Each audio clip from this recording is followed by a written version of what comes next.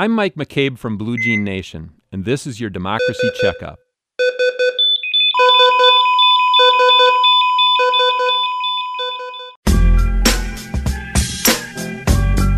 There's nothing more important to the future of democracy than education, and there are few things with a more uncertain future than public education. Some 26 years ago, Wisconsin created something officially called the Parental Choice Program. If there were truth in labeling, it would be called what it is: taxpayer-subsidized private schooling. It started in Milwaukee, expanded to Racine, and then was taken statewide.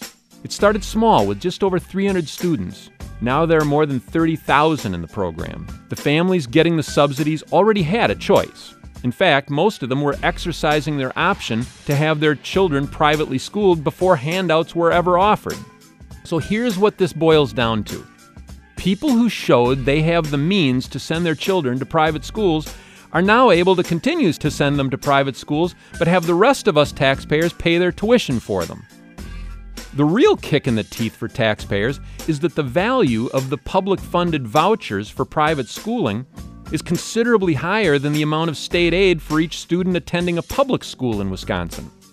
The state is spending $236 million this school year on the Milwaukee, Racine, and statewide parental choice programs, and is cutting state aid to public schools by $75 million to help pay for it. Next year, the cost of the vouchers that scholastic welfare recipients receive will rise to $258 million, and $83 million will have to be taken from the public schools to help cover the cost. This year, each voucher is worth over $7,200 for elementary and middle school students, and more than $7,800 for high school students. Next year, those amounts will go up by about $100. Meanwhile, when you look at all the different forms of state aid to public schools, the amount being spent on each of the more than 870,000 students attending public schools is less than $6,000. Let that sink in for a moment. Private schools serving scholastic welfare recipients are getting roughly 20% more state aid per student than the public schools educating everyone else's children are getting.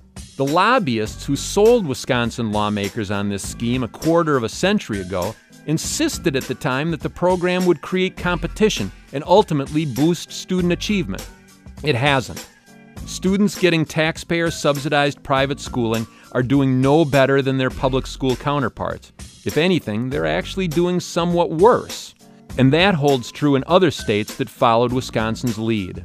A quarter of a century of experience makes it clear this program is a raw deal for taxpayers and a decades-long failure as an educational policy.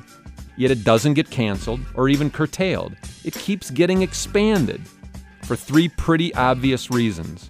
First, it's been very good for the campaign coffers of certain state politicians. Second, it hurts public schools, which suits those same politicians just fine. And third, it props up private and parochial schools whose enrollments have been plummeting nationwide. Time to put this wretched scheme out of our misery. For WORT News, I'm Mike McCabe.